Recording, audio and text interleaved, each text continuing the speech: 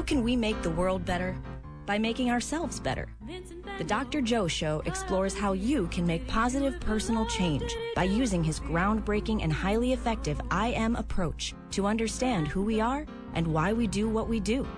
Your small changes can have big effects. Join us now for the Dr. Joe Show with Mark Stiles of Stiles Law and your host, Dr. Joe Schrand. Ladies and gentlemen, welcome one and all to the Dr. Joe Show. Well, thank you, Tim. Now, before we go any further, Tim, that was really good. And now, direct from Vermont, Heather and the Kamikaze Comedy Troupe. Heather, are you on the line? I am. I'm right here. How are you? Good. And meet Tom. Tom's here, too, and Tim's in our studio, our editor. So we are just... Is your editor or producer, Tim? Producer. So editing comes later. Editing comes later. All right, good. So Heather. Yes. Welcome. Tell us a bit about... do you have everybody there with you? I do. Say hi, guys. Hi, guys. They say hi, guys. Look, I love that. Did you see what just happened? This is the cornerstone, right, of improvisational theater. Indeed. Yeah. And you wanted to explain a little bit about that, Heather? What is the foundation of improvisational theater? Yes, and making each other look good. Isn't that wonderful? Yep. Yes, and Tom's done some improv, too. A little here and there. Did it as warm-ups every now and then for theater classes. Also took the level 1 class at Improv Asylum in the North End. There we go. Great time. So, yes, and so who is there with you? We've got Heather. Who else is in the room with you? It's Matt here. Hello, Matt. And Fox. Fox? And hello, my name is Chris. Hello, my name is Chris. All right, so who wants to start? So this is great to have all four of you here. And I tell you, I got a chance to see these folks in action just a week or so ago. Brilliant. And you guys were doing what? Short form, long form, but you said you were just warming up. You want to tell them you were at Improv Boston. There was a festival going on. And which group were you guys in? We were in... we were the second group where our name is Kamikaze Comedy. And what we do is short form. And most of the other troops that were performing did long form. And basically the difference is long form generally takes one get from the audience, and then we'll do maybe one or two things, but then we'll do a 5-10 minute scene based on those suggestions, where our scenes generally can be anywhere from 2 to 5 minutes long, and we'll do a series of scenes, each scene getting new suggestions. We often get members of the audience up onto the stage. Everything's just made up. We have a skeleton of the scene worked out in advance, but the meat of it comes from the audience and what they suggest. And it's all made up on the spot. Which is just wonderful. So what kind of suggestions? Let me go this. What's one of the sort of more bizarre suggestions you guys have had to improvise around? I've had a suggestion of a psychedelic tin can as the topic of which an expert is an expert in. That's right. Psychedelic tin cans. And so I had to interview Matt as the expert on psychedelic tin cans on my talk show. Well, can we get a little bit of it right now? We have a talk show here. We have an expert on psychedelic tin cans, and we have a man who is going to interview him who's an expert on fish. Psychedelic tin cans. That's right. Most cans aren't made of tin anymore. They're made of aluminum. So I'm really a relic. I'm kind of a dinosaur. So I like to bring back the old art of honoring and cherishing the psychedelic tin can. Well, now that's really interesting, Matt. The art of psychedelic tin cans has been kind of with us for generations now. I understand you're putting together a book. Could you tell us about that? Right. It's called Pop Top or Screw Top, I Don't Care. Well, that's really fabulous. So, I assume that you're going to do a book tour and be on different shows like Letterman and things like that? That's right. I don't like a press tour, but I have to do it. It's part of my contract. I'd rather be sitting at home with my 17 psychedelic tin cans. Well, thanks for being with us, Matt, and we look forward to hearing more information about psychedelic tin cans in the future. I look forward to being on the show, and please take home these samples. This is wonderful. Where does imagination come in? Imagination is the primary tool. It's all imagination. Everything we do, we create. In the course of a scene, we are creating an imaginary space, and we're making that as real as we can. We're creating character and relationship on the spot. We're communicating with each other in the context of the scene to build something like that. So, we're using our individual and collective imaginations at the same time. It's really taxing. Well, and that's where the yes and comes in. Right. So anything anybody says is automatically true. And so you just agree with that, and you add something else that is also absolutely true, and suddenly you've got something. You're building your own world with its own rules, and you can draw the audience in if you're real as people. If you don't just go right for the joke, you create a real relationship, real situation on stage, then the funny will come. Yeah. And it's wonderful because we live in a world of either yes, but, or no. And for me, that's the part of improvisational theater that is just wonderful. And just, in the spirit of full disclosure, Heather and Fox and I go way back, and they actually helped with the initial design of Drug Story Theater. And it was Heather and Fox who really said, why don't we use improvisational theater with kids who have substance abuse difficulty? Remember that? Yes, I did. The reason that I think that I went there is because for me, improv, when I'm on stage and performing, I am absolutely present in that moment. And it is, I would say, a form of, mindfulness in a way. You must be completely present with your partners and with the moment. And that's not something that happens easily in the world. And that's one of the things I love about it. That and getting into child mind. You have to allow yourself to play in a way that allows you to be willing to make a mistake and mess up in a very public way. Mm-hmm.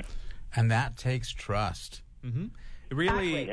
You really got to get rid of your ego too, as I realized in level 1, because a trap that we would keep falling in is we'd have the perfect zinger lined up, but as the scene kept taking turns, you realize that it's pointless to try to take control.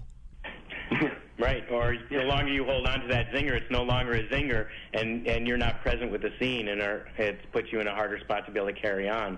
The interesting thing, about yes and is, Joe, as you mentioned, that we live in such a world of yes but or right off no. In my work, my supervision to the people I oversee, I push them to have that kind of, for lack of a better term, a customer service mindset. I'm not in customer service at all, but in a different sense I am, I guess. But it's to if someone asks you to do something, your first response should not be no. I don't want to hear you saying no. I want to hear you say, yes, that's a good idea. However, here's my concern, or here's why I cannot do it at this moment. But to start with yes in an accepting way, that you need to have that perception, that kind of mindset in the work. Because every time you say no, you put up a block. It stops something. Those are connections that are really important to maintain. And just like in a scene, it's the same way. You say no, it's a block, and it breaks that connection. Have you thought or been using improvisational theater with other populations?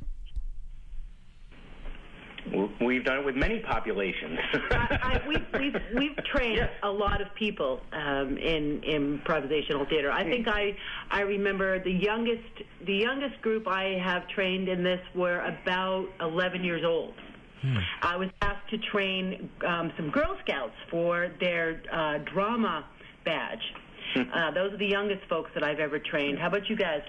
Well, I taught improv to a group of middle school kids when I lived in Charlotte, North Carolina. And Charlotte, Vermont. And when I returned to Vermont shortly thereafter, I immediately went into early childhood, and I taught preschool for 10 years. And all of the theater games that I've spent my whole life doing translated seamlessly. In every lesson I had to give to young kids, and we're talking like 3s and 4s, all of the tools that I had in my theater training, especially in my improv training, made everything very effective. So why do you think that was? It goes back to Heather talking about the child mind. Yeah. You know, as we get older and older and older, we build, and we all know this, more and more walls around ourselves, and we hide more and more things. And, you know, kids, especially at 3 and 4, they're just raw. They just know that they want to do, and then they do. So you take that same energy, you harness it into something creative, especially something that you're creating as a group, and that synergy happens very, very naturally. It's like watching a beehive at work. Yeah. And it's much, much harder, actually, if you get a bunch of adults. You get a bunch of 30-year-olds to play the same theater games. It takes them quite a while to get into a groove. That's really interesting. And that, you think, because of the fear of embarrassing themselves, or just because... Oh, yes. Yeah? And the rules of the world and how we all have to act like adults at every moment and be serious and smart and know what we're talking about. Yeah, there's rules to everything that are about us. You have rules to your gender, to your race, to your religion, to the state you live in, you know, all those kind of things. You know, there are certain, you know, norms that are expected, but when you're improvising, like for us, it's, you know, we're on stage, it's you have to be unfiltered in that sense. And strip away those things. And that's really difficult for folks who have never tried it. And so, like Chris said, with 3 and 4-year-olds, they don't have those kind of norms already, you know, embedded in them. And so they're much more free-willing and able to engage. Whereas adults, it's much harder, as Chris said, to peel away those walls. Although last year we taught a workshop to older folks. That was great. There was a first time ever doing an improvisational workshop, and only 1 out of 10 people had theater experience. Yeah. And I will tell you, by the end of that workshop, people were so lit up and loving the experience for that very reason. It was freeing. And I'd say that the average age in that group was probably late 50s. We had someone in their early 70s. And I can also tell you that my mother, who is about 80 now, just took an improv class this last spring. Really? Yeah. I bet she's funny. Yeah. I bet that's incredible. I'm grinning ear to ear hearing your stories because it has so much energy to it, but it's just wonderful to know what joy you can bring people. How did you guys get into this? How did you guys meet? Who wants to start with that story? May I? I would like to start with that story. All right. So way back, was over 20 years ago? I'm going to ask Matt. 30 years ago now? 33 years. Really? Matt, no. We were, for you guys. No, we're talking about how we started improv. Well, so it was 25 years ago. 25 years ago. There was here in Vermont, in Burlington, there was a theater group that was putting on a stage adaptation of Monty Python's The Holy Grail. Never been done before. It had never been done before, and I have a story about that, too. I actually spoke to Eric Idle about that one time. But we all tried out, except for Fox, and we're in this show. And then Rick is not with us. He's another member of the troupe. And we were all in the stage adaptation of Monty Python, The Holy Grail. And Rick, in his inimitable way, said, you know what would be really great? If we did an improv comedy workshop, and we can all do that. And somehow we got Fox involved. Because it was because of Matt. Matt dragged me to go. I was moaning and groaning about having decided to not do Holy Grail, even though I could recite it from memory from the movie. And I'd never done any theater before. And Matt was like, "Hey, this is happening. You'd love it and all this." And so you might be good at it. I begrudgingly went, and it's been the best freeing thing in my life. It's therapy. So we finally all met there at that training, and the rest, as they say, is history. Small changes have big effects. That's one of the first rules of the I Am. So that small yes, change has a big effect. And look how many people you've affected by having Kamikaze Comedy. How did you come up with the name? That's story. That's fantastic. We started off as a different troupe, the first improv troupe in Burlington, and then there was this very interesting split, this fissure, division that happened. We had our own Yoko Ono moment. Yeah, there was a Yoko Ono moment, and Fox and Matt left the troupe with one other fellow that used to be the troupe. His name is Chris Buttman. He's a wonderful musician. He's still playing music nowadays, and they started the troupe. So, guys, how did you come up with that silly name? Well, now you can call your troupe like Houseboat or Shatner's Toupee or something. But at the time, we were very literal. We wanted to make sure that comedy was in the name. Because also, this takes you back to 1995. And this is when there's no Whose Line Is It Anyway on TV. That came a couple years later, and you had to have a dish, and you had to have, nobody knew what improv was. So we were going to put on the poster something that had to have the name comedy in it, and somehow we thought that it had to be like, we were thinking Black Diamond Improv, something exciting like Bonsai! Exclamation point Improv. These kinds of things are comedy. And so finally Kamikaze Comedy, because it has that alliteration and that first syllable, it just sort of rolled up and we're like, hey, that sounds pretty good. And then we thought when we first came out, it was like, ooh, with the tagline of, it's improv, it either flies or it dies. That's from a historically now very lack of tasteful concept, but the name stuck. I had nothing to do with that. In the literal sense, what you're doing is divine wins. We were still in the other troupe. Divine wins. Chris and I had stayed in the other troupe because we still wanted to do regular theater. And we still wanted to. Oh, goodness. Love those stories. Kamikaze Comedy. So what is humor? Not just what is comedy, but what do you make of that? What is humor from your point of view? There you are. You guys are involved in this every day, doing this. Why do people laugh? Wow. Yeah. Wow. Yeah, I know. I got kind of shrinky. I'm sorry, but really, this is part of what we're doing, right? I mean, you guys are people up there laugh. performing. They want to laugh. Well, let's start it there. It feels good. Yeah, I'll say this. People, they show up to laugh. And earlier we were talking about when we do our work, it's best to tell a story and the laughs will come rather than go right for the laugh. I don't know how many times I've gone right for the laugh and then I had nothing left to give, right? Yeah.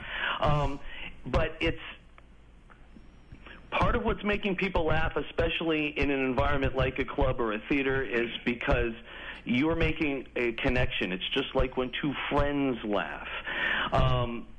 But it's so true because, again, part of the I Am, you control no one, you influence everyone, and you get to choose what kind of influence you want to be. And there is something so physiologically primitive and yet wonderful about having a really good laugh. There's just something amazing about it, having a really good laugh. Changes your day. It can absolutely change your day. So I got a chance to immune response, doesn't it, Doctor? Yes, it is. Yes, Heather, would you like to say more on that? It's actually been shown to help the immune system respond better. Laughter. It's true. You're making it. Yes, even if you're faking your laughter, laughter actually helps your fight off disease. It's true, because it actually decreases the cortisol response, and the cortisol response is involved in increasing the immune response, because the cortisol response was part of our flight branch of fight-flight, and we actually, when we are running away from something, when we are afraid of something, we actually are increasing our immune response in case we get bitten by a saber-toothed tiger. So, because then we want to fight off the disease. There's another. You asked earlier what other populations have I used this with, and I've used it in teaching communications to different groups of people, how to communicate with each other. So I've used it working at Castle with some of the adolescents that were there. I've used it teaching parenting classes for a Division of Family Services in Indiana when I lived there. And I use it in my marriage when we have some challenging moments. So, there's all kinds. Yes, there you go. I think that's great. I mean, what a great skill for anybody to have, but especially for couples. You know, there's something about humor. I mean, it's just incredible. So I hope Carol doesn't mind, my wife, but I will share this humor moment. Carol and I rarely fight, but we did have this argument, and at some point she says to me, "I'm sorry I make your life so miserable," which is a very dangerous thing to respond to as a husband. So, you know, I paused. I paused and I said, "I never said you made my life miserable." And Carol said, "Well, we'll see about that." And then we started laughing, and it was over. You know, but having humor in a relationship is so powerful. You know, in a way that.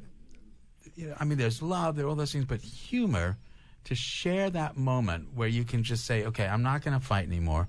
There's no need to. Let's do something else, and then we can start talking. So do you guys use that humor part in your daily lives? All the time. Absolutely. A couple of things, Joe. One is, I mean, it's through comedy improv that Heather and I met. So that's, you know, the foundation of our relationship. And we actually contemplate, because of our, you know, other day jobs, so to speak, you know, retiring and opening up shop and doing couples counseling, just the two of us, and using, you know, a lot of kind of yes and improvisational mindset as our therapy modality. That'd be great. And, you know, I think there's really a lot of value to that. I think, you know, we joke about it, but you know, it's one thing that Heather and I say, you know, when it comes down to it, we get really serious about that, you know, that's a huge basis of our relationship, is to say yes and to each other, you know, as often and as regularly as possible. Right, dear? And it's even funnier. Go on. Well, there's a scene called Should Have Said. And this is a scene where when they ding a bell, you have to say pretty much the exact opposite of what you just said. And I've used this in my life.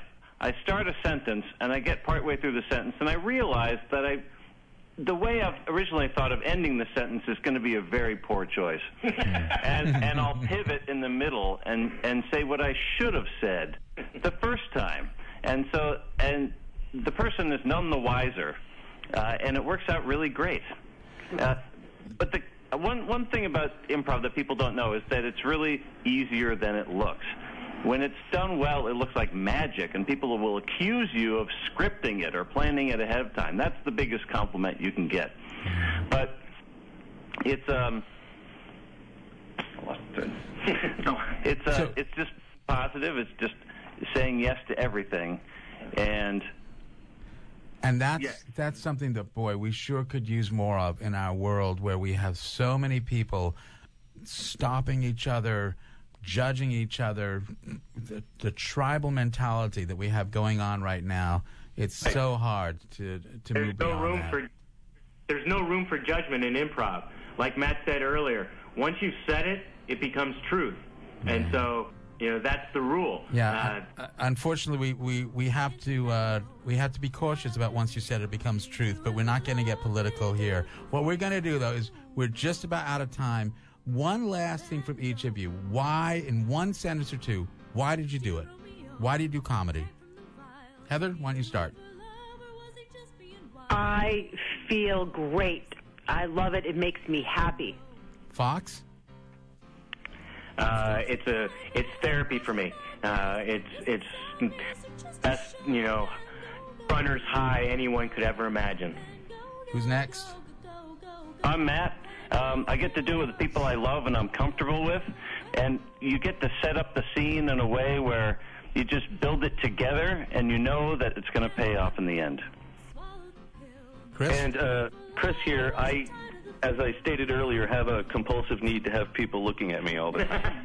All right, well, I'm sorry they couldn't do that on the radio, but folks, That's okay. I've been told to have a radio. Thanks so much for calling in tonight, guys. We'll catch you soon. Bye, Kamikaze Comedy from Vermont. And folks, we'll talk with you next week.